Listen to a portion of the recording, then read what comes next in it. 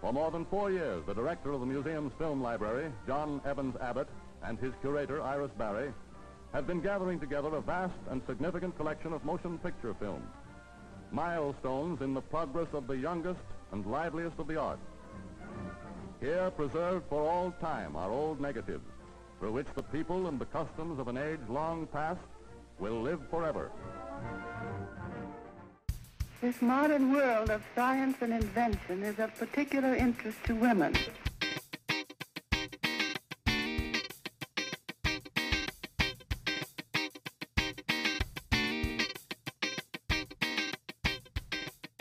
Hello and welcome to Lady History, the good, the bad, and the ugly ladies you missed in history class. Hey Lexi, are you bossy or are you the boss? And how much do you hate that saying? I hate when people call women bossy or also say like boss lady or when girl people, boss? Yeah, girl boss, especially when it's associated with MLMs, multi-level marketing schemes.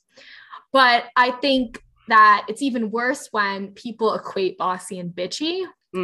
So I would like to say I hate that word and I'm neither of those things. I am a leader and I inspire people and I try to uplift those around me, but I am not bossy. And I hate when people are like girl boss. And Haley, what do you want to see a movie about? I've been meaning to get my hands on Little Women, like the 2020 version. I think I'm going to go to the library and get a DVD of it. So that's kind of like what I want to see. I'm not creative enough at this point to just pull one. But you want to see a movie about women? Yeah. And I'm Alana, and The Mummy 1999 made me bisexual. And now here is an interview with a very special guest. Hello, we have another guest, our first guest in a while. It's my sister Erica, whose name is not Dave, but it is Dave, but it's not Dave, who is a recent graduate of television, radio, and film program. So we're talking about directors. We're going to have a guest talk about directors. And Haley has a question for us to start with. Yes. This is more of a clarification, also not assuming we all know terminology. Is filmmaker the same thing as director? And this came up with my research with my lady, that they were kind of used the same or just use filmmaker. I think it depends. This is actually interesting. They don't actually teach us that. I think directing is very much just visual, whereas when I think of filmmaking, I think of like producing maybe and directing, but filmmaking as in being involved in the creation of film, which isn't necessarily just the cinematography. So I think filmmaker is more broad in general. Does that answer your question, Haley? Yeah, that's kind of what I was looking for. What inspired you to be a director? / who? Me? As a person? A director? Yeah. Well, I think that's so kind of crazy to think about that I'm not a student anymore. What inspired me? That's a great question. Well, I mean, you remember when we would make those stupid films when we were kids. With we had a production company. It was called My Feet Productions. My Feet Productions. My Feet Productions for all our foot fetish listeners. And if you have one, don't listen. I think there's a power to filmmaking, to use the broad term, and directing is a way to directly put your view into something and to make something happen. And I mean, we all love watching like TV and films. Like, I don't think I've ever met someone who's like, I don't like watching. Maybe some people can't handle it for a long time, but I think we all get something out of it. I get something out of making it. What inspired me to do that is just, I guess, my own enjoyment of it. Who are the female or lady or woman directors who you look up to? / are there any, or is that a commentary on the state of the industry? It was the first director that I ever almost remembered. It was the director of The Hurt Locker. And I remember her, I can't think of her name for the life of me, but Catherine it was something, right? Yeah, it was Catherine something. It's Catherine Bigelow. I think she broke ground, and that was when I recognized formally as a child, I don't remember what year that was, that, you know, women could do things and be recognized for them. So I definitely look up to her, as I would love to make strides for women in film because we need recognition. I like Quentin Tarantino, but I think he has a weird style and I think it's fun and you're always like on your toes, and he plays with time, which, like, I don't know, I think it's cool. but you're always surprised. And I love when a movie surprises me since, I spent so much time learning about structure. And so it's very hard to surprise me in film because it's like, oh, I know what has to happen at this minute of this movie. When it does a twist and a turn, that gets me. And I think Tarantino does that. What's your favorite movie? You can only pick one, and your favorite TV show of all time. You have to pick one of each. No, like rambling a long list. I know that's hard, but you gotta narrow it down. My answer is vaguely embarrassing. I'll tell you what it is. Love it. My favorite movie of all time, dead honest, Ratatouille. Favorite If movie? I ever had to do a TED Talk, it would be about why Ratatouille is the best movie of all time from like a film student perspective. Favorite, like low-key whatever show, New Girl. It's my emotional support show. Okay. Everyone needs one. As a realistic human being who has a film degree, The Sopranos. Okay, so maybe you could guess that the next question is the two-parter. Least favorite movie of all time. Least favorite TV show of all time. Like, who just got it wrong? Interesting. I've had the misfortune of seeing a lot of terrible things. The worst movie I've ever seen to this day is a movie called Battlefield Earth, starring one John Travolta. And the whole plot line is like these gods have destroyed the earth. And so now they're back to being like the surviving humans are like feral, sort of. Or not like feral, but they're like tribes people again, but like main guy like growls a lot. It's really weird. And then the gods come back, but they're like aliens, and then they're trying to like kill all the humans. Terrible. Doesn't make any sense. Goes on for like 2.5 hours or something stupid. I had to watch it for class actually as an example of what not to do. I was just gonna say, was an example of what not to do. Yeah, they said do not do this. It was terrible. Absolutely -300 out of 10. Do not recommend. Okay, let's think. Worst TV show. This might upset people. This might be a dramatic answer. I think Riverdale was a shit show. The next question I had was actor or actress that you would cast like in your dream production. Like if you were making something, doesn't really matter what it is, like it can be adapted for this actor or actress, but who would you love to work with on screen? Kerry Washington. Oh, yes! Raise high! Raise high the buff! Raise high the blue! I'm gonna I knew my audience here. I've never liked a single thing she's been in. This But is I making me think- cringe. She has such an ability to make you feel a way about her character. Okay, now you're changing my opinion about her with one smooth move. That's true. Thank you. I have a All degree. right. I think it's because like in Little Fires Everywhere, I remember being so upset, and I was like, I hate her character. Why do I hate Kerry Washington? Yeah, And it's that's how like- I've been feeling because there have been so many things where I've just hated what she's been in, and I'm like, okay, it's either. But the she actress- made you do that. Yeah. Damn it. Okay, I like her. I'm fine Talented with as hell. it. Yeah. Okay, so that brings me to Little Fires Everywhere. Did you like do you ever like read the book first or watch the movie TV show first? Like what's your method of madness there? It depends. I usually prefer to read the book first. In the case of Little Fires Everywhere, I did not read the book. I still haven't read the book.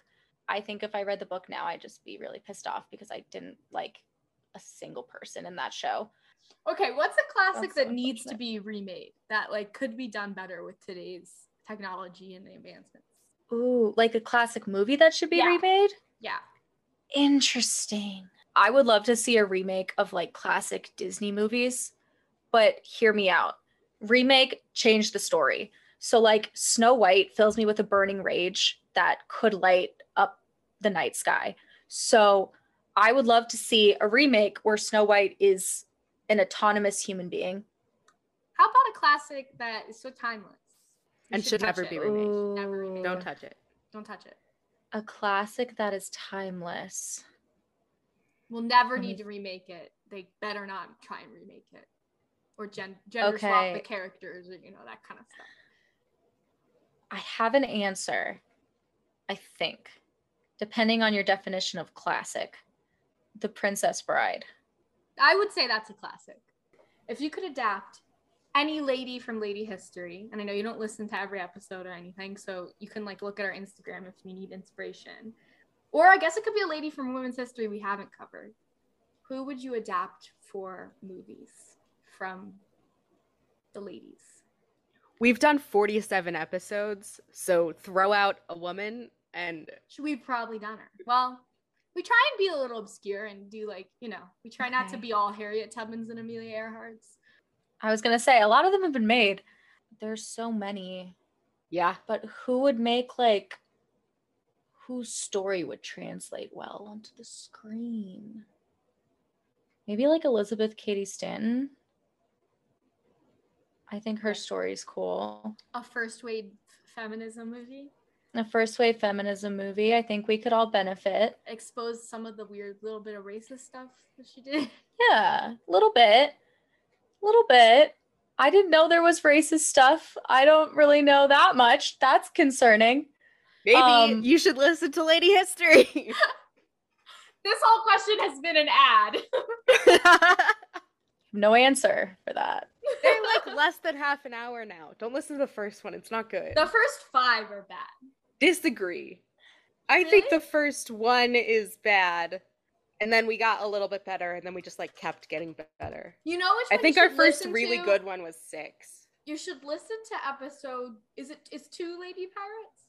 Yeah. Not because I think we did a good job, but because my brother and I have discussed this question long before Lady History was a thing, and we talked about like who from history would you make a movie, and the woman I cover in that episode is the person we mutually agreed if we ever started like the Sims sibling production studios, that's what we'd throw our money behind.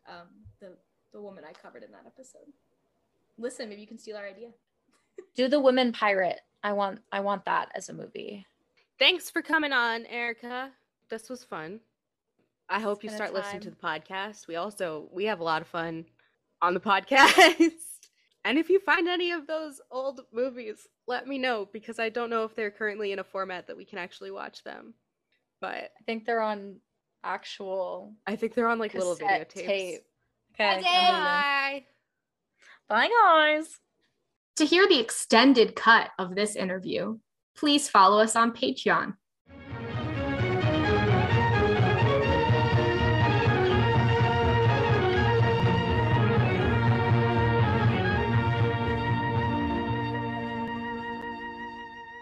Very short story again, because there isn't much information on this lady. Mine is too, don't worry. I mean, this is probably the first time I have a story that is a single paragraph. And that is because the English language sources for this woman are lacking. In fact, the only English language sources that I could find are IMDb and feminismindia.com.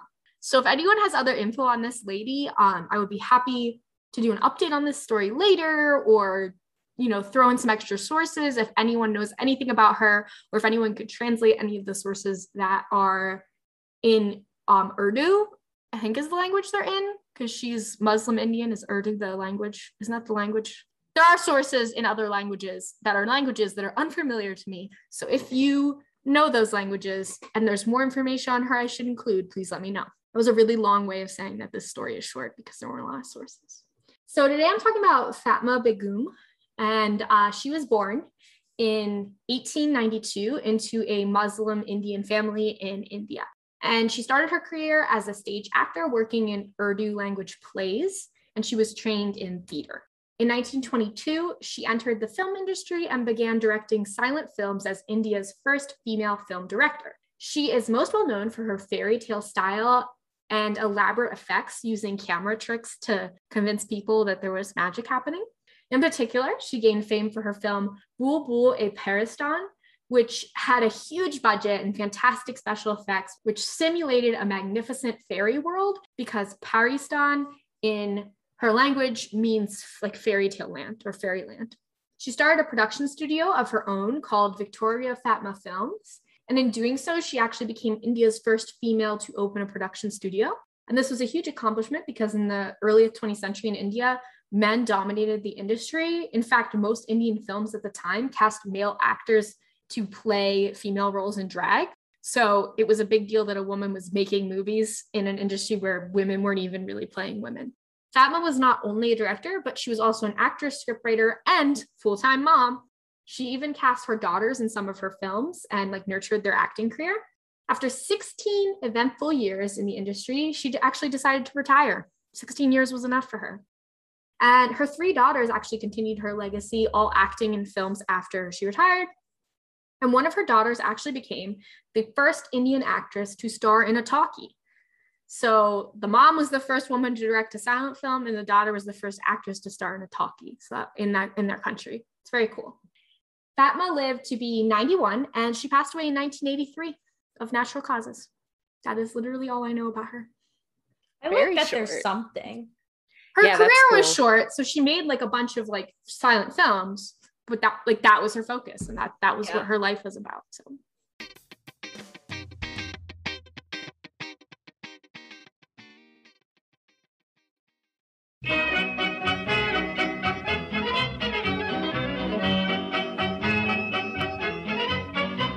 So remember that first question with Erica that I asked, is there a difference between filmmaker and director? Well, Lottie Ranger is a director, but also is called a filmmaker.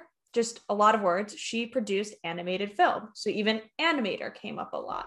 Anywho, I am very excited about this story because I never knew that it was her behind this type of animated film. And I'm going to jump right into it because I read an article I really liked.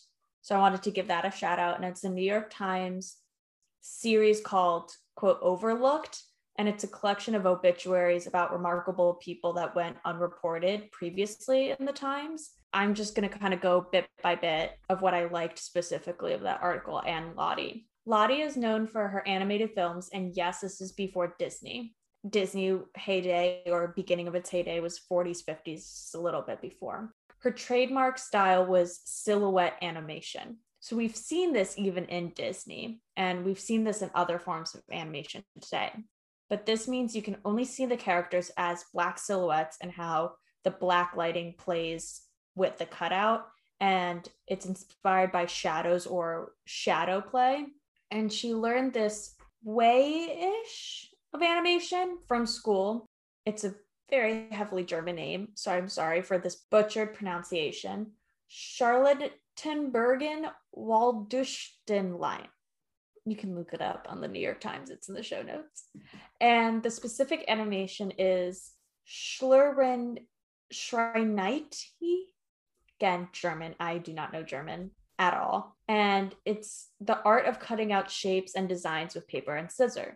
It was originally an art form in China, but later became very popular in Germany. Lottie practiced by cutting silhouettes of people, which included lots of cuts of her family members.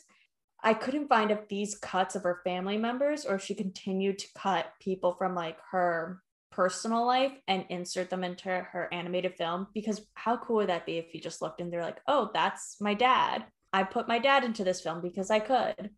So a little more about the intricacies of making these. She would have to cut out every little piece out of black cardboard and join them together with thin lead and like wire hinges, making sure that you cannot see the wire puppets because it's supposed to be kind of like free.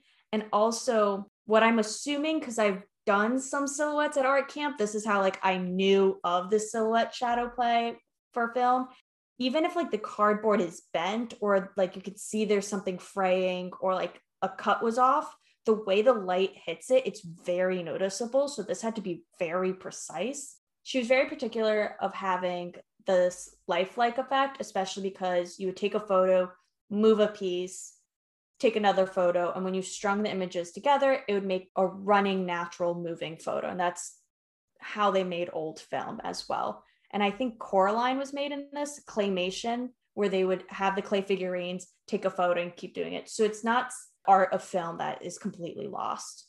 In the New York Times article, she described her own process, and the quote is, Rainier described her process this way. Figures and backgrounds are laid out on a glass table. A strong light from underneath makes the wire hinges disappear and throws up the black figures in relief. The camera hangs above the table, looking down at the picture arranged below.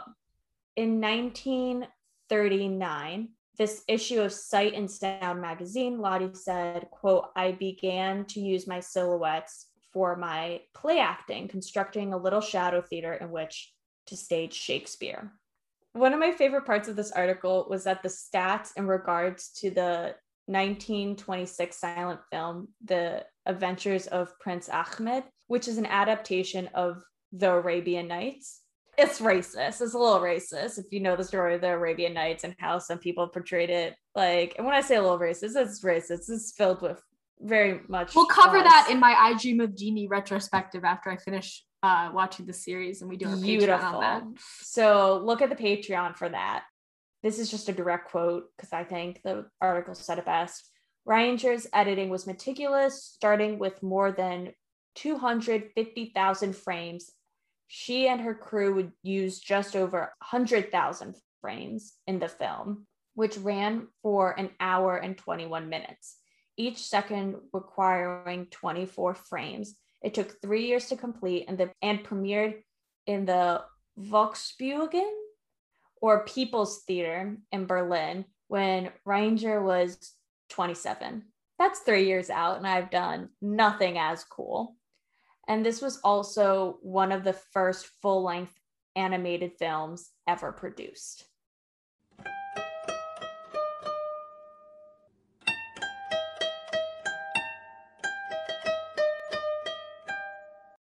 Tezuko Sakane was born on December 7th, 1904, a Sagittarius, like Lexi and the special guest that we had today. Erica is also a Sag queen.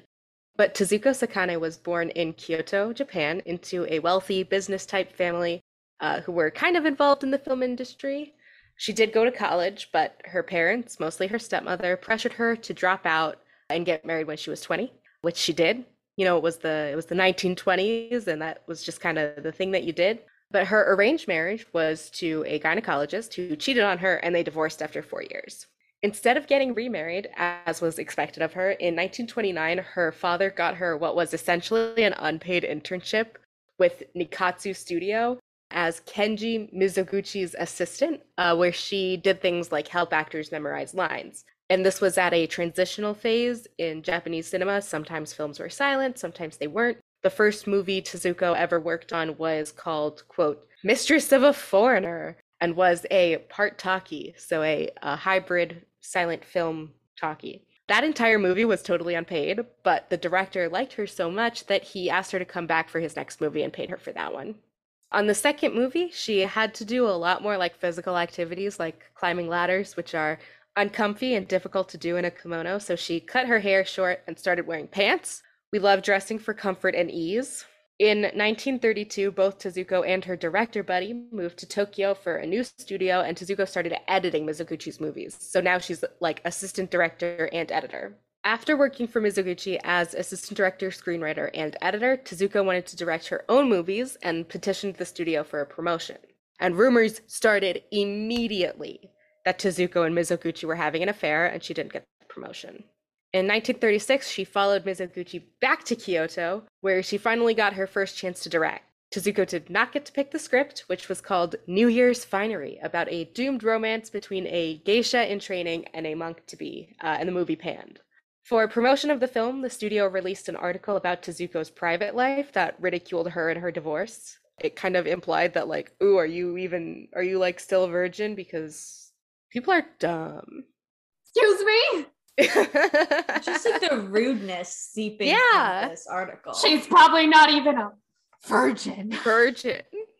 But like in a bad way, because she was married for 4 years. So it was like, oh, are you?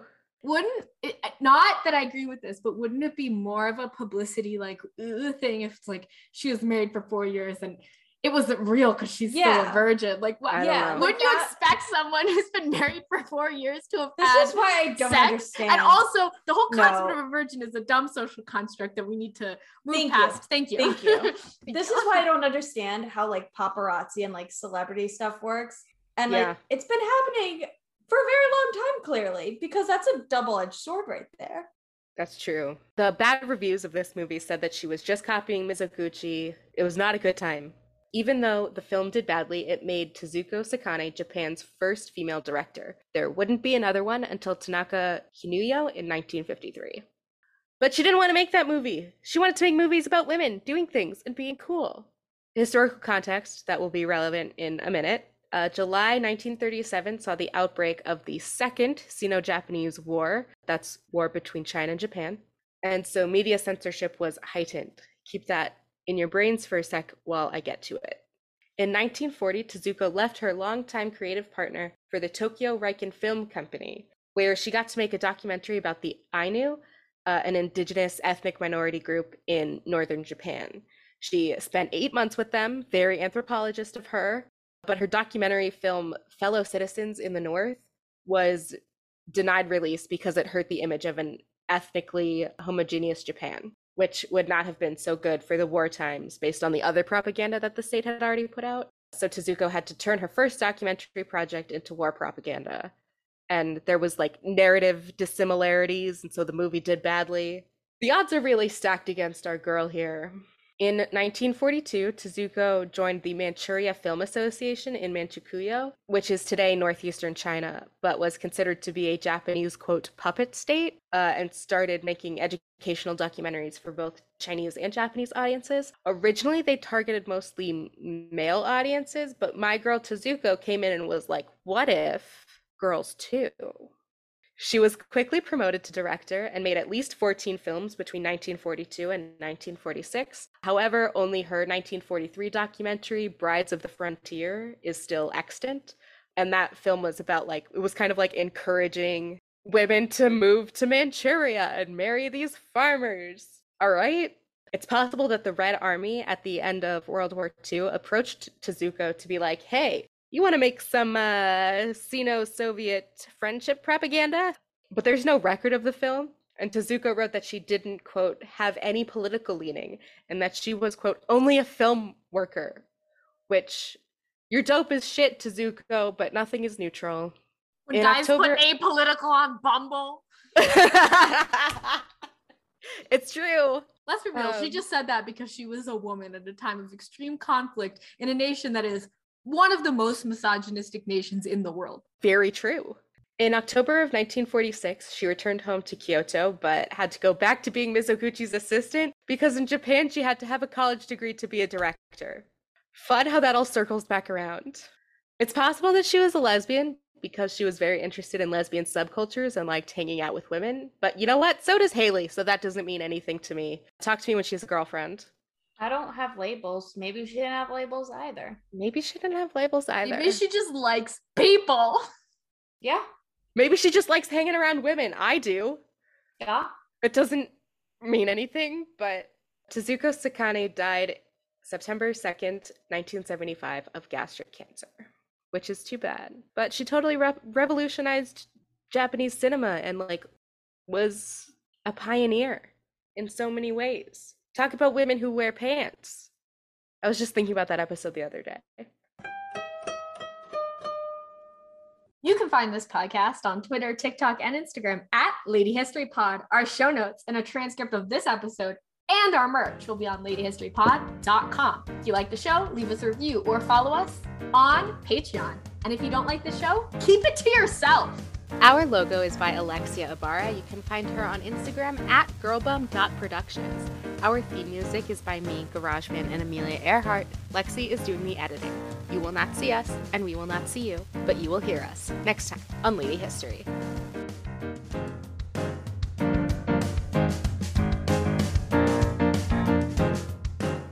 Next week on Lady History, it's our birthday. Can you believe that we've been in your ears for already a year now? Because I can't. No, I can, because I've been looking at the schedule this whole time. But next week is our birthday.